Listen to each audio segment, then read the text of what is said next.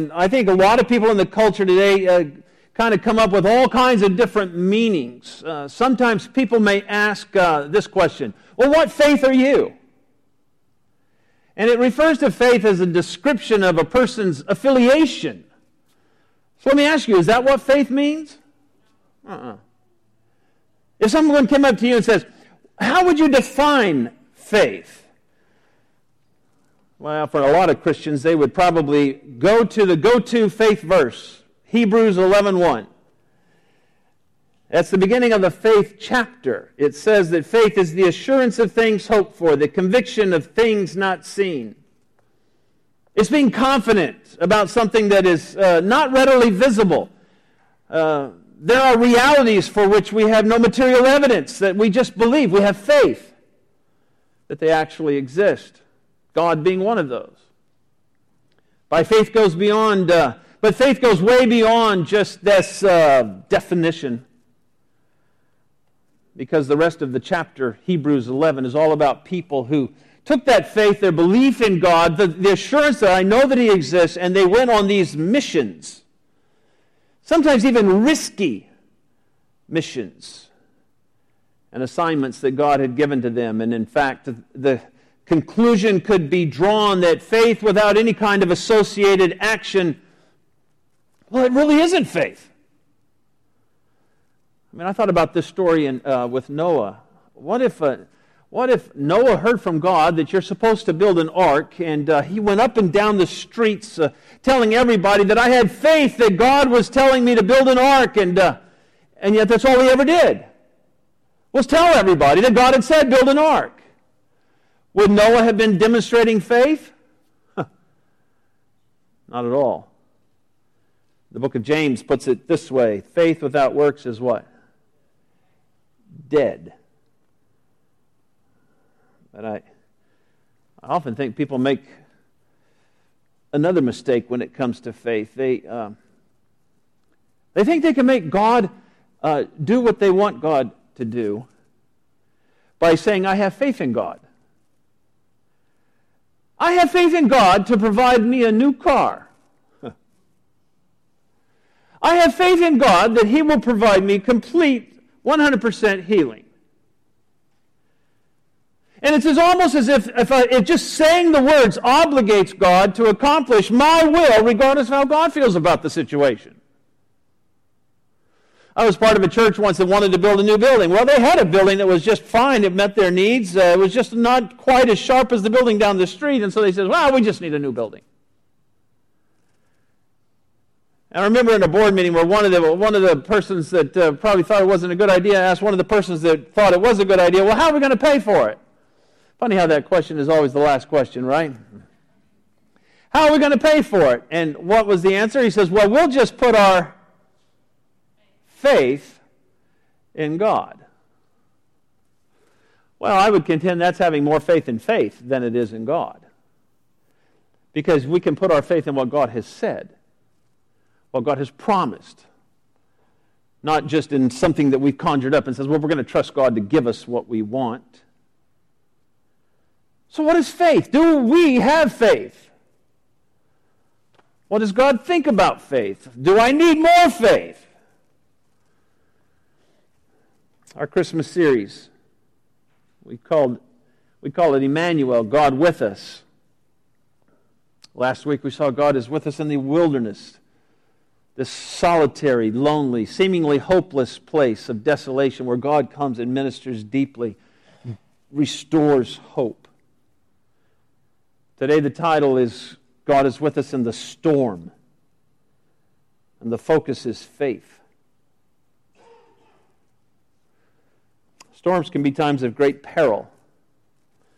I remember when we were living in Oklahoma, and one day I was driving home from work, and it came on the radio that we were under a tornado warning. You ever been under a tornado warning? Have you ever been, my situation here, have you ever been under a tornado warning and you didn't need the radio to tell you? Because I was driving home and I looked out to the west and there it was. And it was tracking with me. The only problem was that my house was up and to the left. And so I began to pray that that tornado would lift. And it did. Thank the Lord. Scary thought, being in a chaotic, unpredictable storm.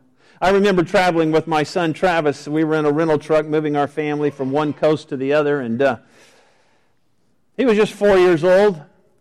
Cindy and Haley, she was just a baby. They were flying. Travis and I, he was 4. We were traveling on this rental truck. And we were in West Texas, and there was this first-rate, top-notch West Texas thunderstorm that hit us. And the sun had just gone down.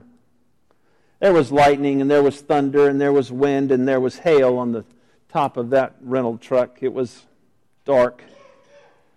It got so bad that I pulled off to the side of the road because I couldn't see in front of me. The hail was pounding on the roof of that truck. It was so loud, and I could tell my 4-year-old son across the cab there was trying to be brave and not scared, but at one point he finally had it, and he ripped off his seatbelt and he jumped across the cab and into my arms, and he just looked at me and said, "Dad, we're goners." This is it. You ever been in a situation like that? Not a physical storm, sometimes a spiritual storm. Things seem chaotic, out of control, unpredictable, disorienting, treacherous, scary. Well, one day the disciples found themselves in a storm out on the sea, and it was bad. Oh, but there was help with this storm because Jesus was on board. No problem, right? Matthew 8:23. When he got into the boat, he being Jesus, his disciples followed him. And behold, there arose a great storm on the sea, so that the boat was being covered with the waves, but Jesus himself was asleep. And they came to him and woke him, saying, "Save us, Lord, we are perishing." He said to them, "Why are you afraid, you men of little faith?" Then he got up and rebuked the winds and the sea, and it became perfectly calm, and the men were amazed and said, "What kind of man is this, that even the winds and the sea obey him?" I tell you, and I would encourage you, if you will just read that story and read it and reread it, there is so much to glean from it. When I was studying for this message, I thought of 8 different points I could make. Aren't you glad I'm not giving you all 8 today? There's just so much in this story.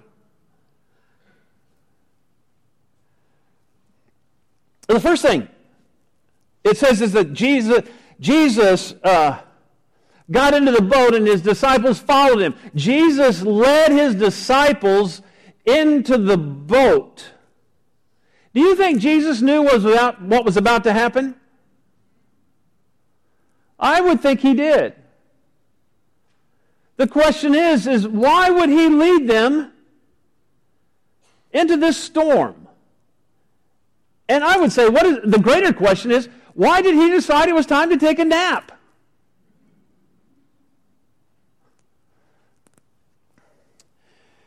Jesus doesn't think like we do, does he?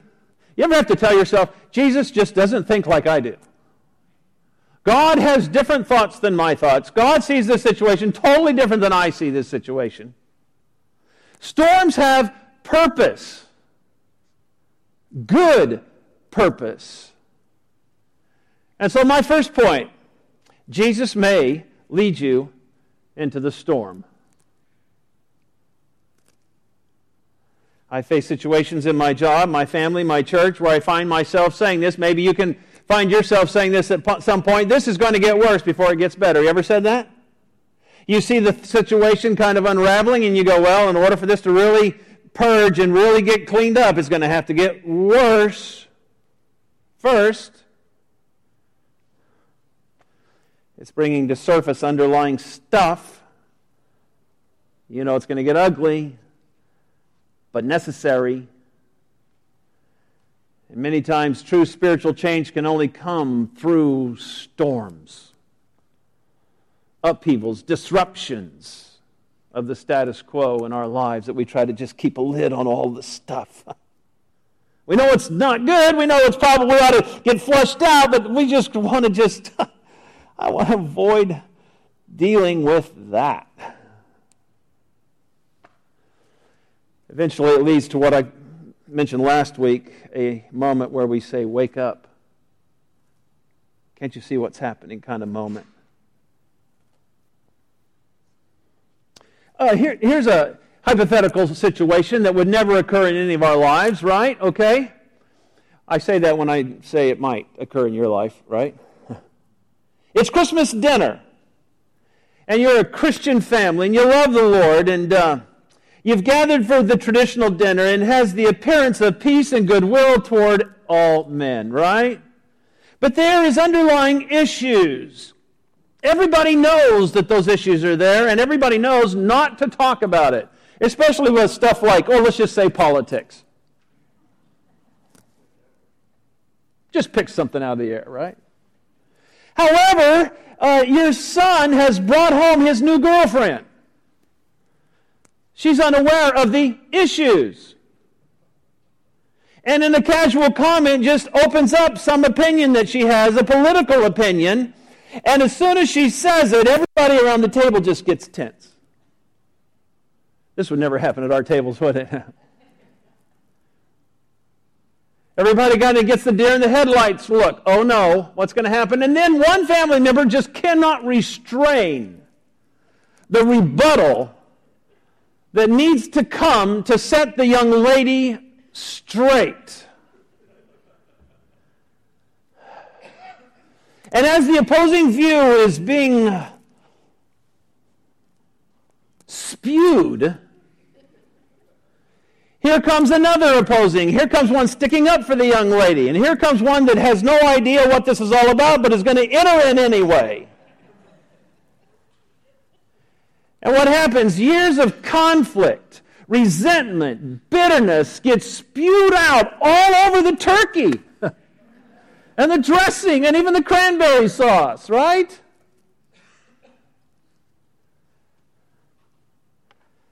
But hopefully, what eventually happens is everybody sees themselves.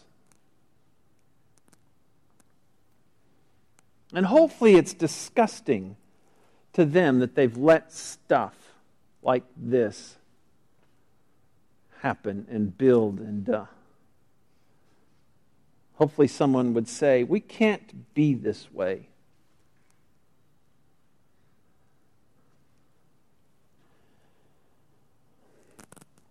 So I come back to the story. What do you think? What do you think Jesus is trying to communicate by going to sleep?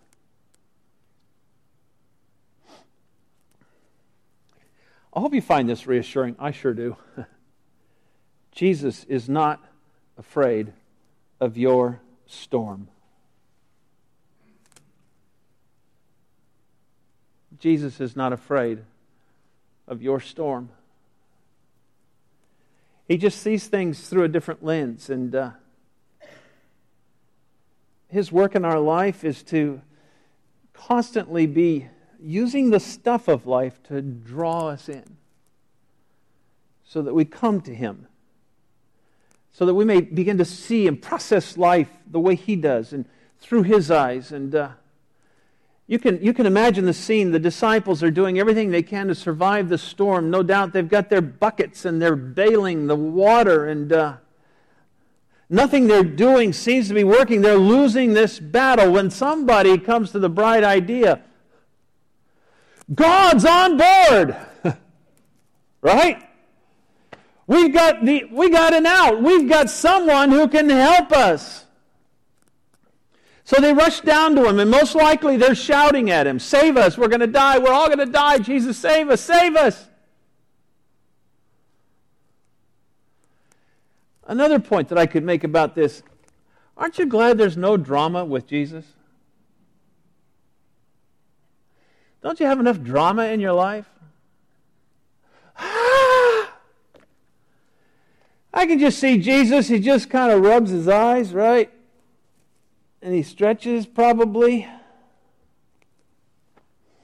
Why are you guys so afraid? I'm not afraid of your storm.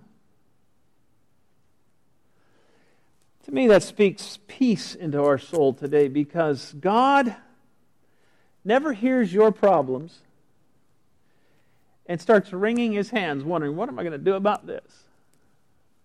Right? We are frantic and we're trying to, what am I going to do about it? God is just saying, I got this. I know what's going on. I know what's going to happen in your life. I have a different perspective on this. It's like my son in that cab in that thunderstorm. And I'd been in storms before. I'd even been in West Texas thunder boomers. And I knew we weren't goners. I saw things so differently. And my son, seeing that I wasn't afraid, brought some comfort. Jesus, he sees the whole scope of eternity, and he knows that there is power in His. He has this access to power that includes this current storm.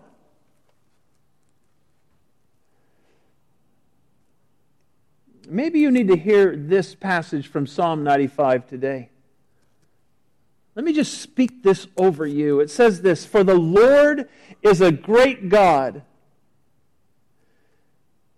and a great King above all gods, in whose hand are the depths of the earth. The peaks of the mountains are His also. The sea is His, for it was He who made it. His hands formed the dry land. So come, let us worship." Worship means to put it all aside, that even in the midst of the storm, He's got it. Let us worship. Bow down. Let us kneel before the Lord our Maker, for He is our God. What a comfort, what a security. We are the people of His pasture, we're the sheep of His hand.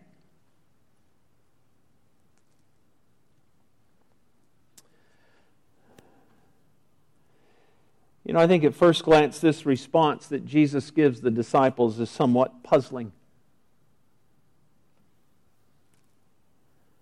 Why are you afraid? You men of little faith, why are you afraid? You men of little faith? I mean, isn't the answer to that obvious? The Greek word used for little faith here is oligopistos. I just like saying that, oligopistos. It's a compound word, pistos meaning faith, oligos meaning weak, feeble, puny, timid. And if you put yourself in the scene for just a second, the waves are violent, the boat is about to submerge, everyone is frantic, shouting at each other, shouting at Jesus, and Jesus says, most likely in a very calm voice, "Why are you afraid, you men of little faith?" I'm telling you, if I were on the boat, the last thing I would want is a little teaching moment from the Master. Have you ever been there?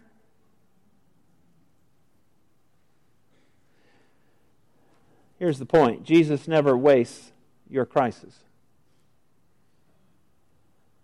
I mean, what better place to expose you to the lack of faith and the very fact that you can't handle this, you need God, than when you're going right through it. The teaching moment happens when the waves are still billowing over the side of the boat.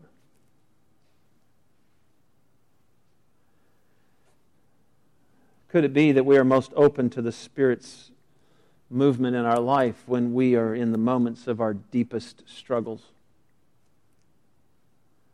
If we were God, we would probably tell the winds to stop. We would solve the problem first, and then we would have a debrief in our teaching. But no, He decides to talk to them about their fear and lack of faith while the storm is raging. So many times people in their lives, they just wait out storms. They refuse to see that God may be saying something to them, and the relationship is fractured, but I'm too prideful to address it, too prideful to give in. I'll just wait it out.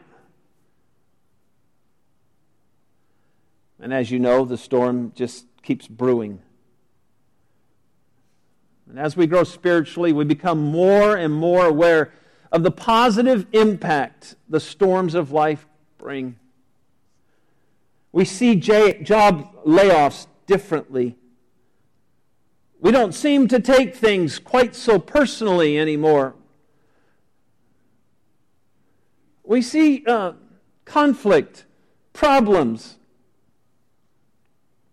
as these challenges that God can use to bring about stronger faith in me, can build something in my life, to overcome something for the future. And problems aren't seen as just depressing black holes that sometimes we make of them. But there is potential for what God could do in the most deep of my problems. And that's why we have verses that bring us encouragement. Romans 8:28, the flagship verse for this kind of situation. And we know that God causes all things to work together for good to those who love God, to those who are called according to His purpose. So let me ask you, does that mean that He can take a death of someone close to us and cause good to come from that in your life? Can He?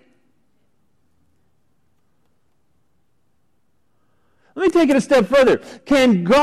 Does it mean that God could take something like the experience of divorce, which Scripture says God hates, and could He use that for good in your life?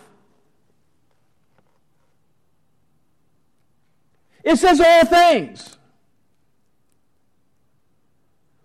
Oh, well, let's take it a step further. What about your own spiritual failure? What about your sin? Can God take your sin and cause good to happen in your life? It says all things. I'm not advocating that you go out and sin to see what God could do, or go get divorced to see if God can take something and make good out of it. But I think Scripture is speaking to us that when life seems most broken, God can cause good. Amen? He can cause good.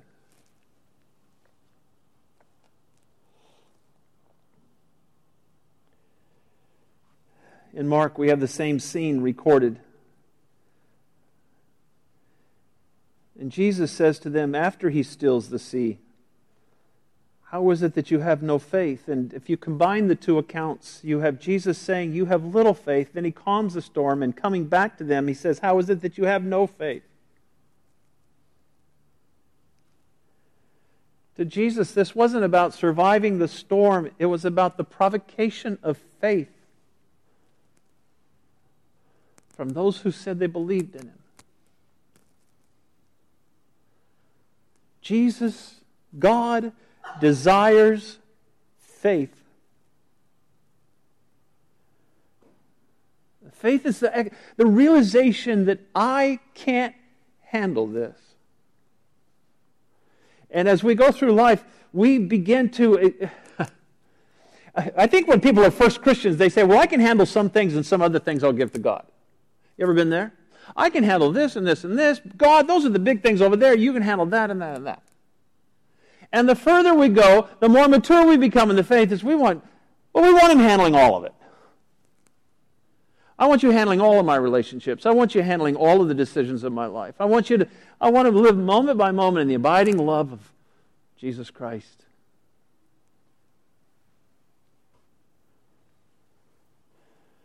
I want to understand that I have a will for this and He has a will, and His will is always superior. Over in Hebrews 11:6 it says this, without faith it is impossible to please Him. For he who comes to God must believe that He is, and that He is a rewarder of those who seek Him. God is pleased when we believe, when we have faith, when we entrust stuff to Him. I believe that You are the Almighty, the everlasting Father, the wonderful Counselor, the Prince of Peace. And I'm going to seek You in this. I'm going to pursue You in this. And I'm going to hunger for You. I want to bring You into this.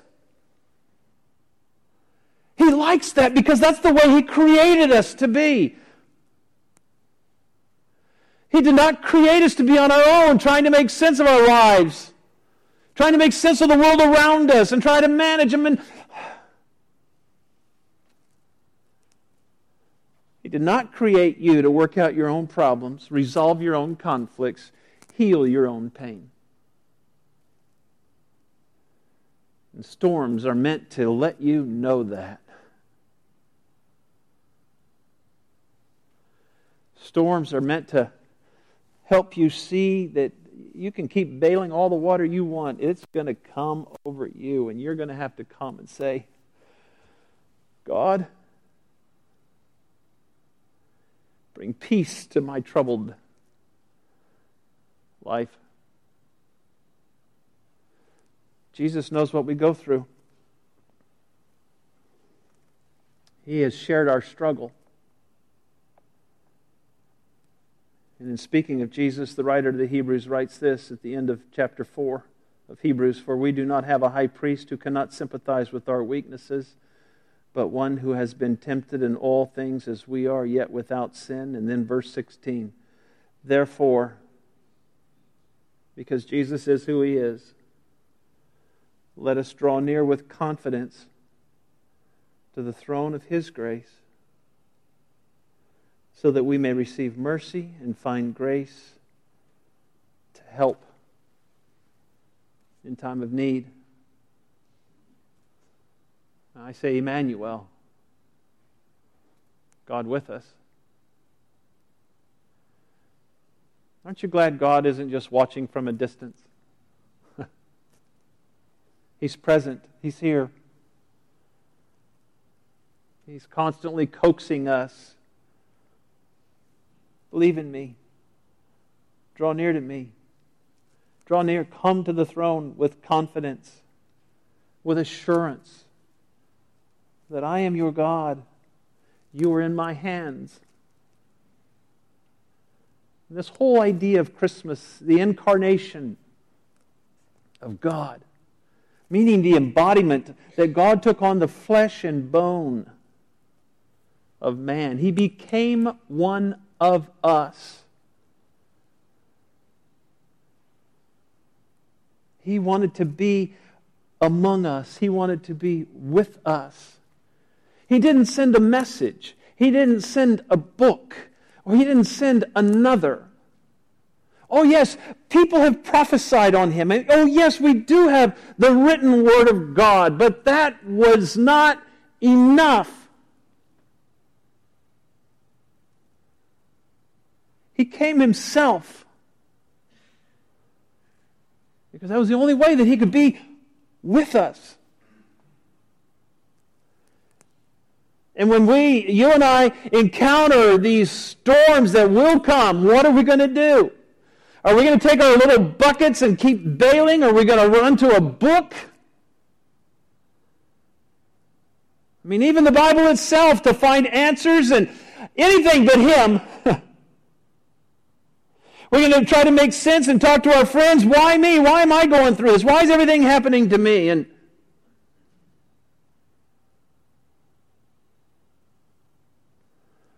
are we going to do like my little boy did in the cab of that truck? He loosened his seatbelt and he jumped across and he said, I'm going to the only source of security I have in this little place.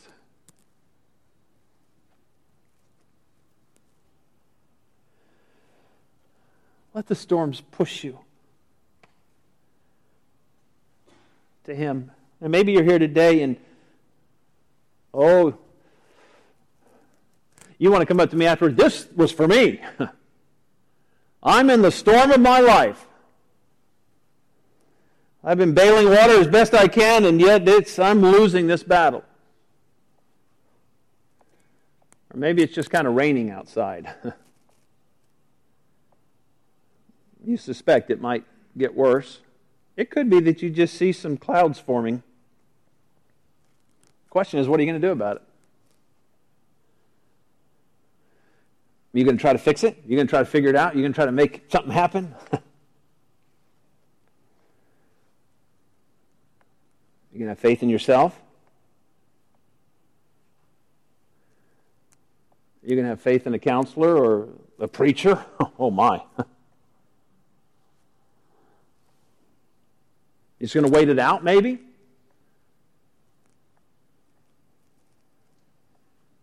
Or are you going to say, win or lose, live or die, I'm placing my faith in Him.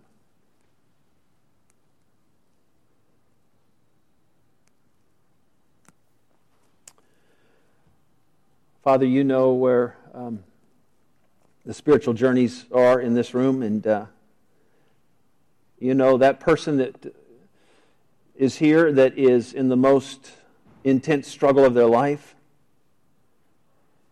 And they perhaps hear a message like this and says, I've given it to Him over and over and over. I've turned loose of it over and over and over, and I've just placed my faith in Him over and over and over, and it just doesn't seem to get any better, or it just doesn't seem to go away, or